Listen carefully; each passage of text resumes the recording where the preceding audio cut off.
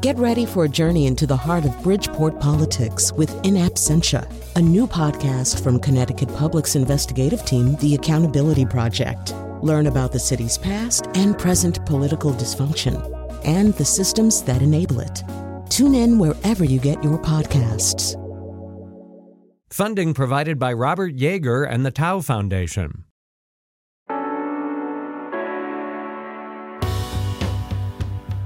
This is Where We Live. I'm Lucy Nalpathanchel. You know Dr. Henry Lee's name. The world-renowned forensic scientist has investigated famous crimes around the globe and has testified in major trials like the O.J. Simpson case. But did you know Dr. Lee started his forensics career in Connecticut? Over the last 40 years, he's held many leadership roles that include state chief criminalist to the head of Connecticut's Department of Public Safety. It's his work that led to the development of the State Police Forensic Science Laboratory. And today, there is a Henry C. Lee College of Criminal Justice and Forensic Science at University of New Haven, where Dr. Lee is still a faculty member. Dr. Henry Lee is now in studio with us. Welcome to Where We Live. Yeah, thank you very much. Hello, how is everybody? So I understand we're so familiar with your name and the work that you've done over the years, but I don't think a lot of people know your personal story. So if we could start there, tell us about where you were born and how you ended up in Connecticut. Good. That's a long story. I was born in 1938, a long, long time ago, in a small city called Rugao in China. I was born in a very rich family. My father is a businessman and owns a lot of property. But during the revolution, we lost everything. My mother took most of the siblings, went to Taiwan. So I grew up in Taiwan. In 1949, when my father left China, the ship sunk. So when I was 8, 9 years old, I lost a father. So I was growing up in a single parents family. Luckily, I have a good mother. She sacrificed herself, raised all 13 kids. Make sure each of us finish our terminal degree and be a good citizen, have a good profession. I often say 3 women changed my life. The first one, of course, is my mother. She raised me for 20 years, educated me, take care of me. Then in 1963, I got married. Margaret, a lot of people know about her because she's a wonderful wife, took care of me 57 years. We dated 3 years, so together, 2 of us spent 60 years together. Unfortunately, a year and a half ago, she passed away. So I feel really lonely and empty. Now the 3rd woman showed up in my life, Angel. She promised me to take care of me another 20 years. So I'm a really lucky man. Dr. Lee recently married Chinese entrepreneur Zhang Xiaoping in a ceremony this month in Litchfield, Connecticut. After talking about these pivotal women in his life, Lee shared with me what led him to become a police officer back in Taiwan. So when we went to Taiwan, that time because family were very rich become very poor. The college tuition pretty expensive. So I took the exam of Police University, that time called Central Police College. In Taiwan, there are a couple university college free. One of them is police college. So I became a police officer. What was that like to be part of was it the Taipei police force? Yeah.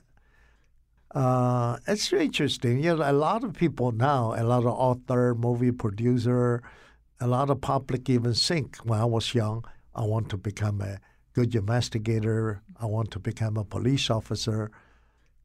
Lucia, let me tell you, when I was in high school, I want to become a basketball player. Every day I practice. I'm short, but I'm pretty quick. One day the coach tell me, son, when you grow another 2 feet, you will be a star. Oh, I took literally every night, tried to exercise and hopefully squeeze a couple more inches out of me. And one night I realized that's an impossible dream. So many years later, Yao Ming invited us for dinner. I look at him, then I realize why I cannot become a basketball star. Each of us have a limitation. I often tell my student or the high school student when I talk to them, know your limitation. Be honest with yourself. Then strive for the best. I entered the police college. I found an area I really like. Each of us have a lot of potential. You have to explore and what you like the most. So what year was this? And when we think about how crimes are investigated back when you were a police officer in Taipei, what was that like? What did they use to investigate crime? What are the basic things that they tried to discover? Well, in the 60s, around the globe, everybody used the same technology called interrogation. In a city or small village, you know who is a stranger, who is a troublemaker. So any case happen, you already lock the suspect up in your mind. And also early days, the homicide. Victim and suspect usually know each other.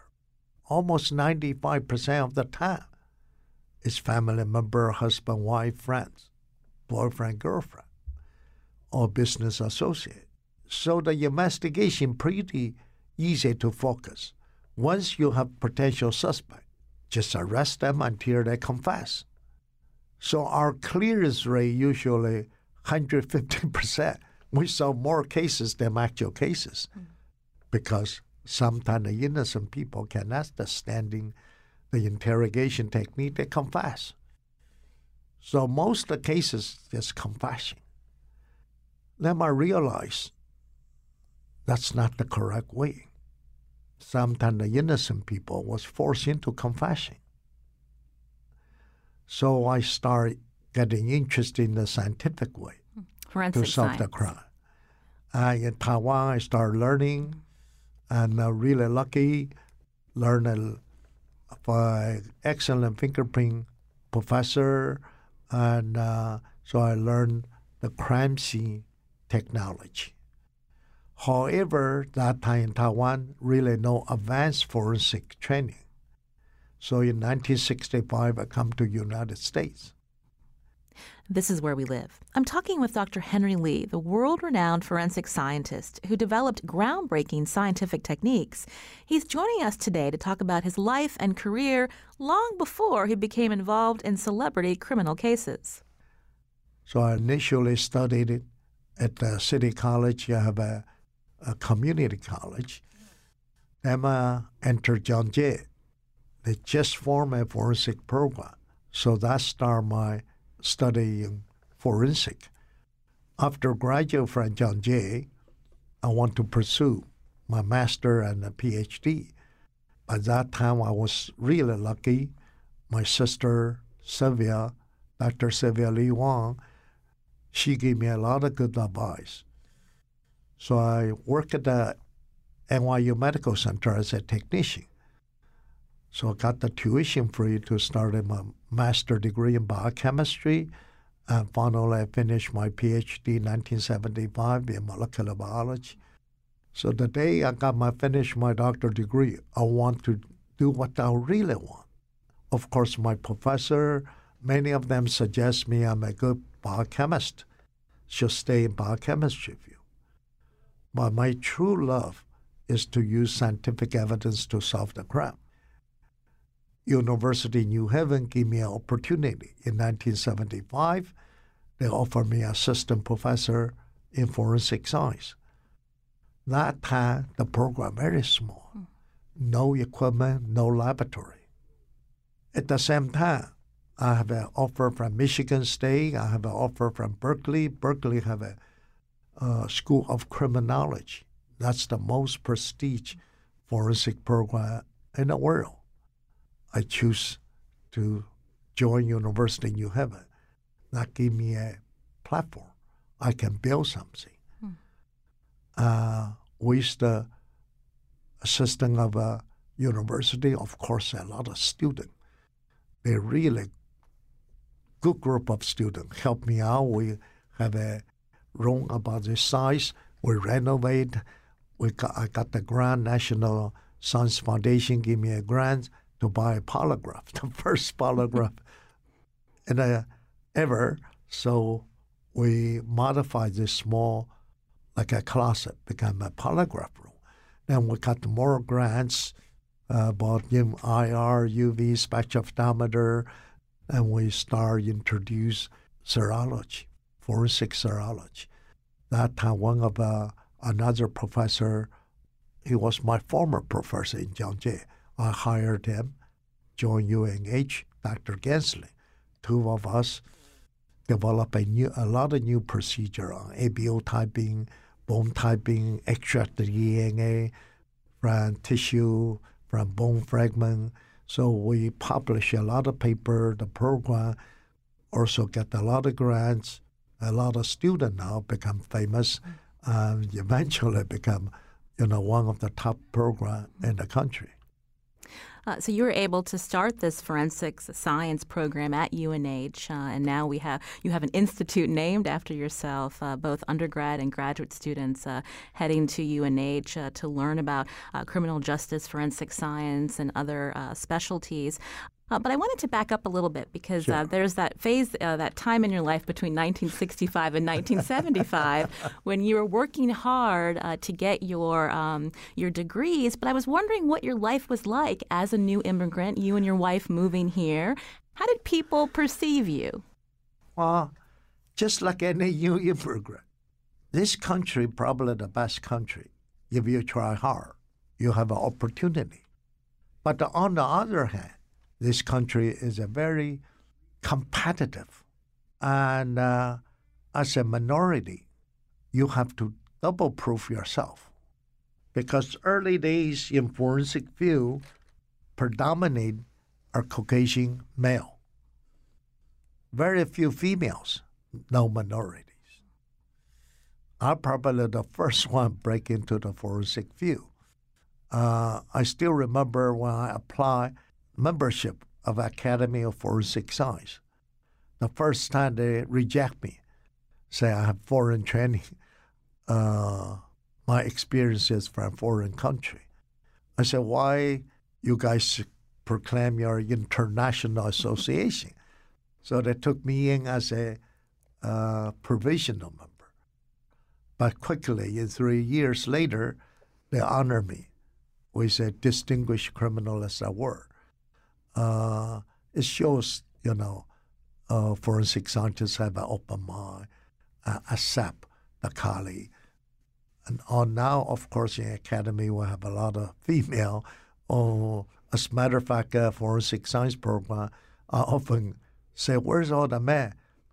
Because more and more the female scientists, they took over the forensic field. Also have a lot of minority join the forensic science field.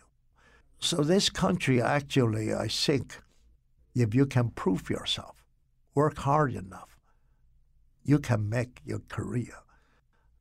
So during 65, 75, I really worked hard. That time, living in New York. I have 3 jobs. Work at NYU Medical Center as a technician. I work in a restaurant, lunchtime, dinner time, wait on table to make some money to pay the tuition, to support the family. Weekend, I teach karate and kung fu because that time I have 2 kids now. And 4 of us, although we're poor, living in a small apartment, but we're happy. Even my kids, they still remember early days. We spent a lot of quality time together. Like weekend nights, I have to do research. I often take my kids with me. So weekend, they can sit on my lab bench, help out, wash the test tube. I give them 50 cents as their spending money. And watch them to do their homework. Meanwhile, I'm doing my work. So then in the evening, we take them to park, walk around, and get home. It's really a wonderful time. Yeah. This is Where We Live from Connecticut Public Radio. I'm Lucy Nalpathanchel. I'm speaking with Dr. Henry C. Lee, a renowned forensic scientist who started his career right here in Connecticut. Coming up, we'll learn more about how he became a key witness in Connecticut criminal cases, including the infamous wood chipper case in 1986. Remember the movie Fargo? Well, that case helped inspire the film. More after the break, and you can join us too. Find us on Facebook and Twitter at Where We Live.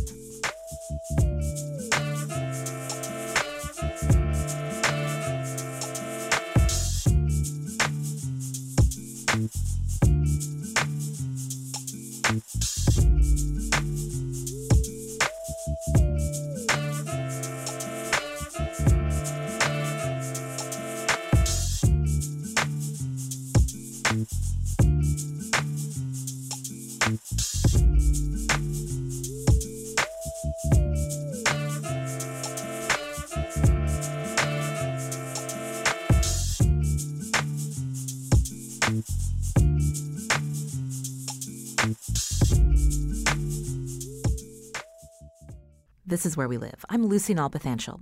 My guest today is Dr. Henry C. Lee, a world-renowned forensic scientist and professor at the University of New Haven, where there's the Henry C. Lee College of Criminal Justice and Forensic Science. Dr. Lee has been a well-known figure in Connecticut courtrooms for decades. His expertise led to high-profile work investigating famous crimes, from the O.J. Simpson trial to investigating the murder of child beauty queen JonBenet Ramsey. Before Henry Lee became a household name, Dr. Lee was a little-known professor at University of New Haven.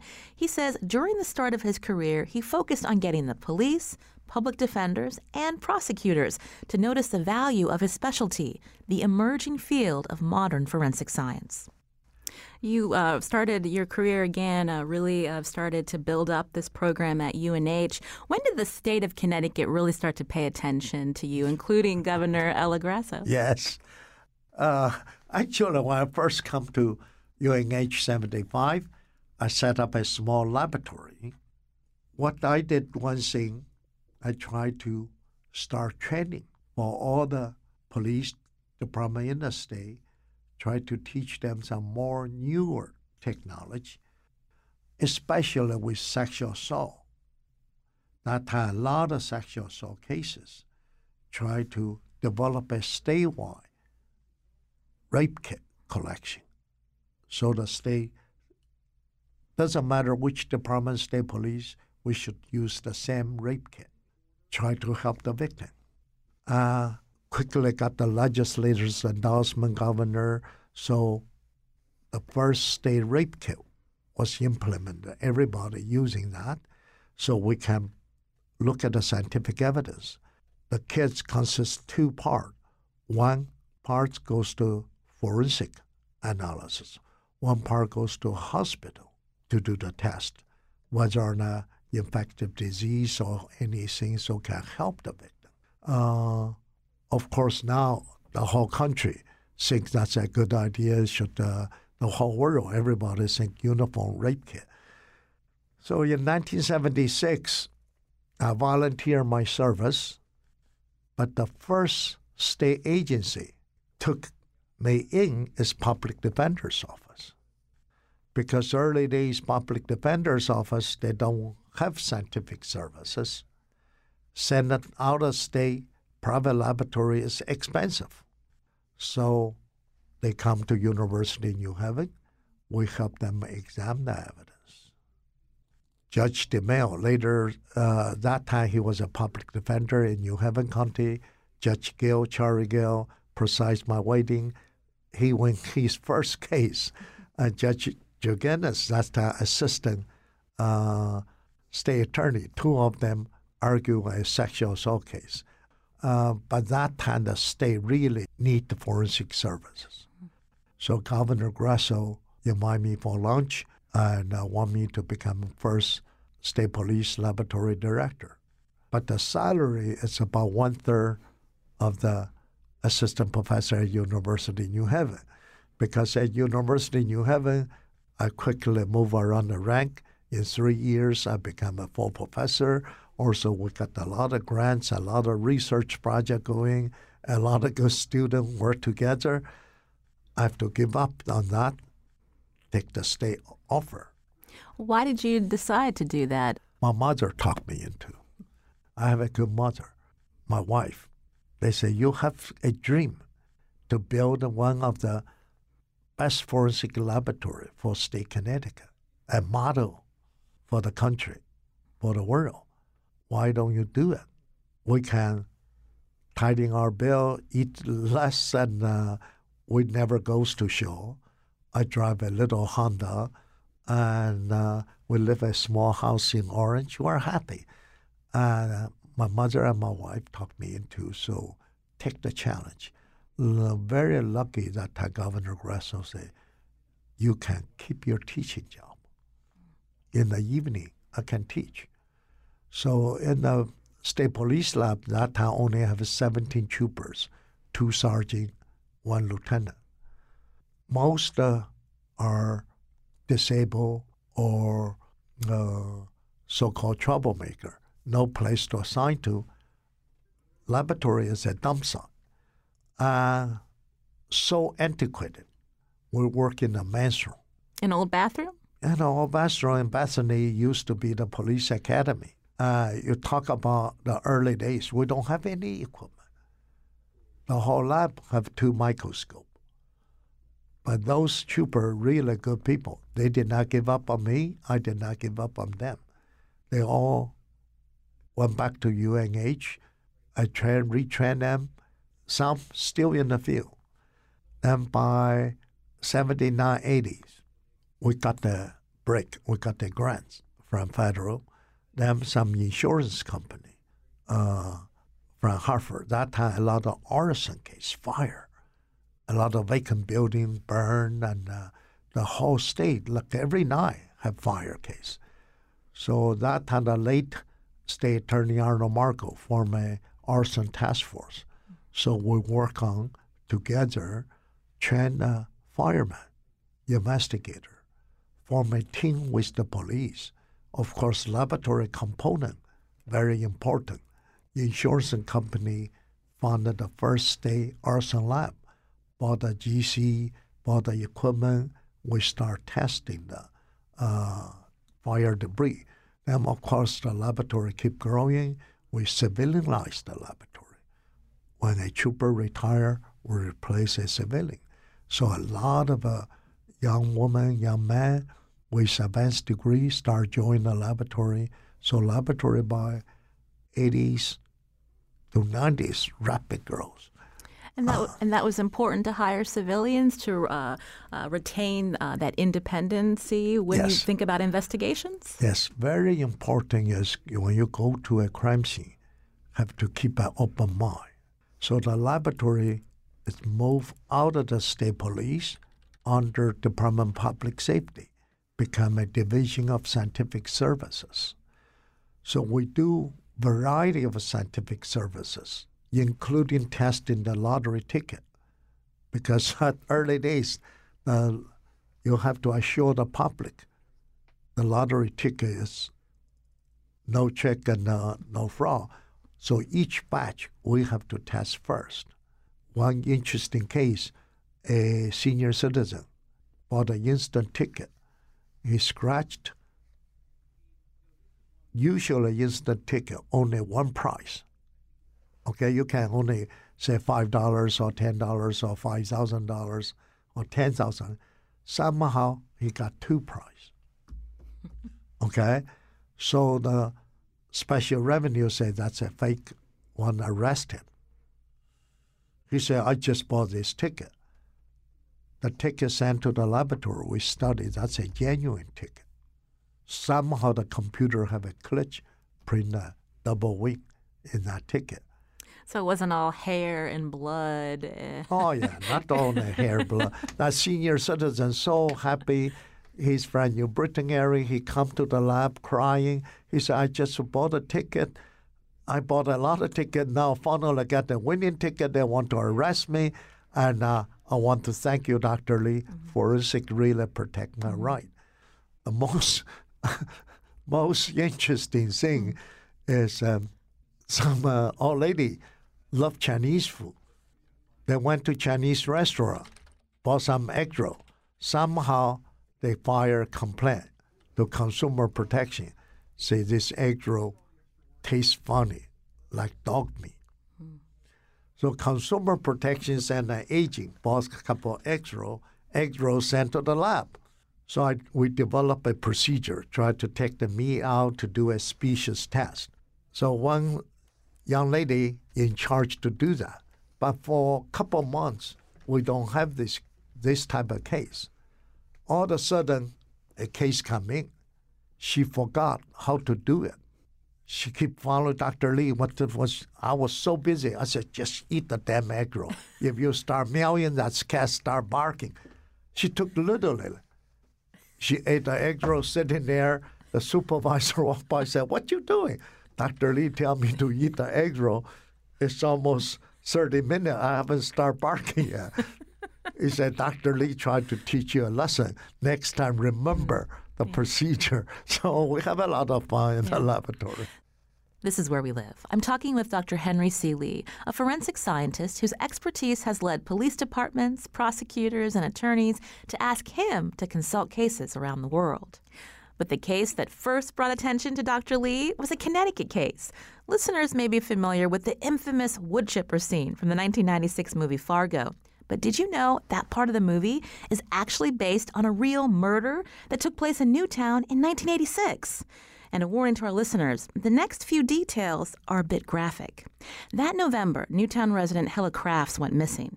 The police suspected her husband, Richard, but they had one problem. They couldn't find the body. With help from Dr. Lee and his forensics team, investigators eventually made a horrible discovery. Richard Crafts had murdered his wife and destroyed the evidence by cutting up the body with a chainsaw and putting the pieces through a wood chipper. This case went by almost a year, no progress. But her friend, her family keep begging the state to look into. Danbury state attorney that time is Walter Flanagan. He come to see me. Can we take the case over, help to investigate? So those cold cases. Now at the University of New Haven, we have a national cold case center just helping the victims' families solve those cold cases. Homicide, the clearance rate only about 75%, which means almost 30% of the homicide unsolved. Richard Kraft case, that's considered one of the cold case. So we review all the documents. One thing stuck on my mind, a highway snowplower worker give a statement, saw somebody tow a big wood chipper. So we re-interview Mr. Hunsky, say, this wood chipper, I said, which direction? Lake Zor. Why somebody in the middle of a snowstorm tow a wood chipper towards lake? Simple logic. We use deductive logic. In that logic put together, we think Lake Zor is a potential area. Maybe the body in the lake. Send a diver. Did not find the body, but they found a chainsaw. They found a couple of bones. The bone we identified that's deer bones. Nothing to do with the case. The chainsaw, they said, Dr. Lee, should we keep the chainsaw? I said, yes, take it, send to the lab. Even today, a lot of people give me credit. How did you know keep the chainsaw? I often joking with them. I said, laboratory doesn't have a chainsaw. Somebody threw a chainsaw in the lake we can use. When I took the lab, we found a serial number. I said, well, maybe we cannot solve a homicide, maybe solve a burglary case. Restore the serial number. Now, 30-some years later, I still remember the serial number, E5921616, the serial number. Call the company, send a detective to New Jersey Distribution Center. They say send to Newtown. chainsaw store. Went to Newtown. The owner will ask him, do you have receipt? Yes, in a shoebox. So they seized the shoebox, the receipt went through. We found Richard Kraft charged that chainsaw. So that's the first break. Dr. Lee and his team used groundbreaking forensic tools to continue to investigate the murder. At one point, even running a frozen pig through a wood chipper to study how the pieces flew out of the machine. Then we start melting the snow, inch by inch. The Lake Zor, the surface is pretty large, quite a few miles. So I say, okay, let's take a quick look, use logic again. This wood chipper, how far the debris came through. We repossessed the wood chipper, took it apart, and we test the wood chipper with pig, dress the pig, so we know about 15 feet. So any place have a clearance of 15 feet, we start melting the snow. That took almost a month. We found 56 bone chips, 2,660 hairs, a fingernail, portion of toenail, some tissues. We start putting together. That time, the DNA only can tell male, female. We was able to do DNA. That's probably the first case. DNA work showed that's a female remain. Then we did the ABO typing, shows that's Hallicraft's blood type. We did a couple of isoenzymes, protein markers. And the hair, we used her hairbrush. Turned out Hallicraft bleached her hair, re-dyed the hair. We got to the hairdresser, get chemical bleaching and a dye, made the comparison. And the fingernail is painted pink. So all those evidence start putting together. And I believe that was the first murder conviction in the state of Connecticut where there wasn't a corpse. Probably in the world. That's also used 14 area forensic expertise from anthropology to DNA together solve the case. This is Where We Live. I'm Lucy Nalpathanchil. I'm talking with pioneering forensic scientist Dr. Henry Lee, who started out as a University of New Haven professor. He still teaches there today.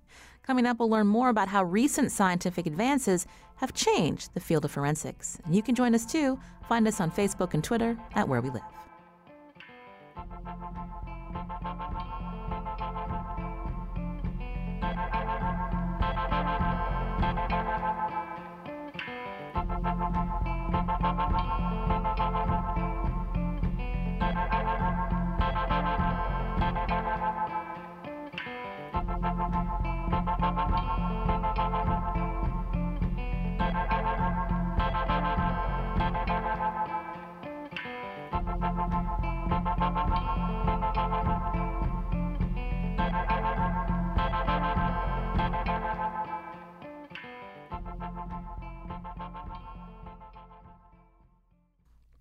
This is Where We Live from Connecticut Public Radio. I'm Lucy Nalpathanchil. The world watched Dr. Henry C. Lee on TV when he testified during the O.J. Simpson trial on behalf of the defendant, famously telling the court, "There's something wrong here." But in addition to his testimony on famous cases, Dr. Lee has been a staple of forensic science in Connecticut for the past 40 years, from serving as the state's chief criminalist to helping found the State Police Forensic Science Lab. Dr. Lee is here with us to talk about his career. Along the way, you've been talking about different advances in forensic science that have helped you and your team do this work. And I'm wondering today, when we think about forensic standards and how they're developed, can you walk us through a little bit of how these advances have come to be, and are there issues where errors have been made? How do you then address that? Okay, first of all, it's not CSI. Okay, a lot of young students want to major forensic. They think our work like CSI. By second commercial, you have a clue. Third commercial, solve the case. Last episode, you're eating a fancy restaurant. You drive a fancy car. No, middle of the night, work so hard. We can't even get the hamburger. And it's all hard work. The forensic technology, because got a lot of attention, so a lot of a new procedure implement. The laboratory got expanded, so the quality control become important. Future, of course, the more new technology is coming, because we now move from agricultural society to commercial to industrial to e-society. You don't even see your paycheck anymore. Mm-hmm. Just push the phone, you pay the bill, you order stuff. So a new breed of criminal, e-fraud, start coming. A lot of senior citizens, a lot of young students got lost their life cost saving.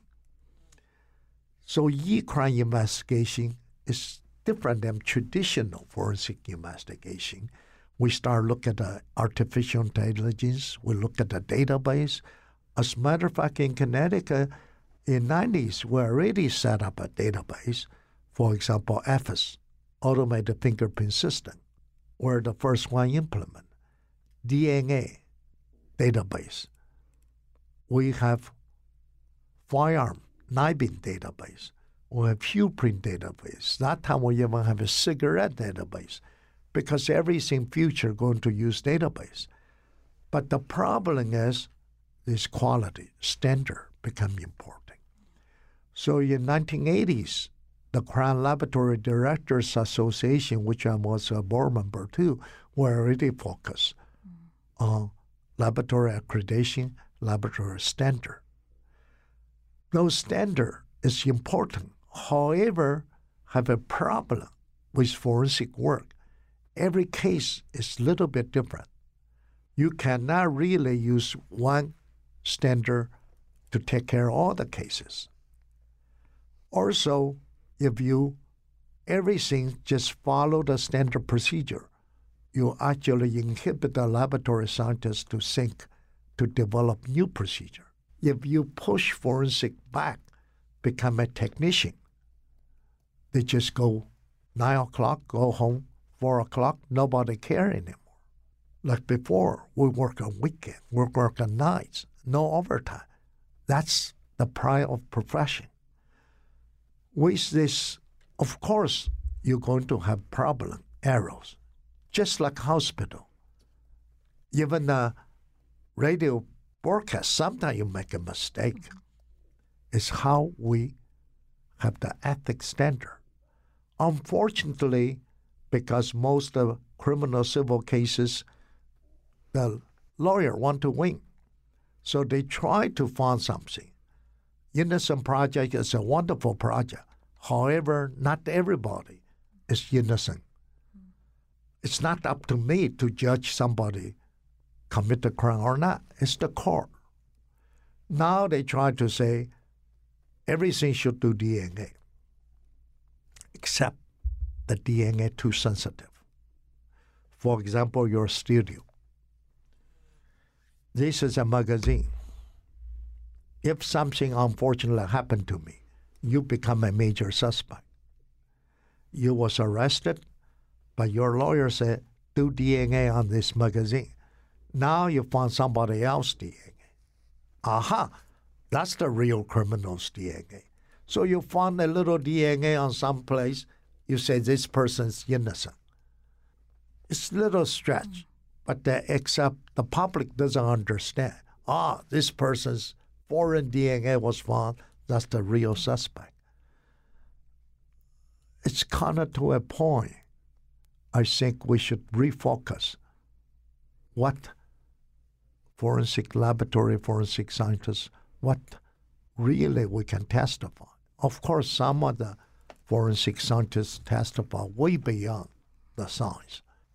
One of the cases Dr. Lee was involved in years ago has now been appealed all the way to the Connecticut Supreme Court. Two men, Sean Henning and Ralph Birch, were convicted of murdering 65-year-old Everett Carr in 1985. Prosecutors relied on incriminating statements allegedly made to jailhouse informants. But attorneys for the men today say those statements are unreliable. And they point to a problem in Dr. Lee's original testimony as another reason why they believe the convicted men should get a new trial. Back in 1989, Dr. Lee said he tested a towel with a brown stain at the crime scene and found blood. But years later, the towel was tested again, and technicians concluded it wasn't blood. According to a Connecticut Mirror story, a state superior court judge found Lee's testimony was erroneous, saying, quote, Dr. Lee mistakenly but honestly believed he tested that item of evidence. The judge concluded Lee was not lying under oath. I asked Dr. Lee whether he stands by his original testimony. Of course I stand by original. And that towel, which have a few tests, so many 20-some 30 years later, you retest it. If this towel soaked with blood, you don't have to be a genius. You can see it. If you do a few tests, usually it's very little, minute, tiny. We did not say that's the suspect's blood. We did not say it's his or nor say not his. But the advances in technology can be used to revisit old cases if there we is visit a lot of cold cases. We actually, Innocent Project, before this start, Connecticut, if you look at the record, so many cases, potential suspect, police arrest, evidence exonerate them. But those cases, nobody ever mentioned. Laboratory exonerate a lot of people. They only say laboratory convict people. Laboratory never convicts people. It's the court. We just testify. If the defense attorney did not ask you a question or prosecutor ask you some question, we cannot even volunteer. They often say, just answer yes or no. We just have a couple minutes left, but I do have to bring up the O.J. case because that really helped also catapult your name worldwide. You got some criticism for being involved with that court case against O.J. Simpson on behalf of the defense. Yeah. How do you respond to that criticism? Pretty simple. Nobody mentioned I also involved in Kennedy assassination, John Benet Ramsey, and Elizabeth Smart, all those cases. Everybody focused on O.J. Simpson case. O.J. Simpson case, when it happened, 80% Caucasian, he think he's guilty like hell. 80% of minorities think he's totally innocent. I often kid 100% Chinese, we don't care, because I don't know who is O.J. Simpson. Our job, what the evidence says, I report it out. Public only read the news report. They did not know what's actually going on in the court. Just like that Connecticut case, same thing. They only said Dr. Lee make an error. If they really look at the case, where's the error come from? O.J. Simpson case, you cannot only pick something in favor of your theory, ignore the rest evidence, throw in the carpet. So that's how this case got into trouble. The jury is punished. The law enforcement police did not do their job, especially now. The new information come out, the potential second suspect. That time at the scene, we saw two types of shoe print, complete different shoe print. And they just ignore, say only one, the other one, I made a mistake, it's just bumps. Later, even FBI, fingerprint expert, that's a shoe print. But the newspaper did not report those. So people think I should take side for prosecution instead of to defend O.J. Simpson. Actually, I don't even know who's O.J. Every case, we just let the evidence speak for itself. Dr. Lee, we're almost out of time, but I do have to ask you, what are you working on today? And when you think about the future for your students at UNH? Today we do a lot of international training. For example, this year we have a drug-related death investigation.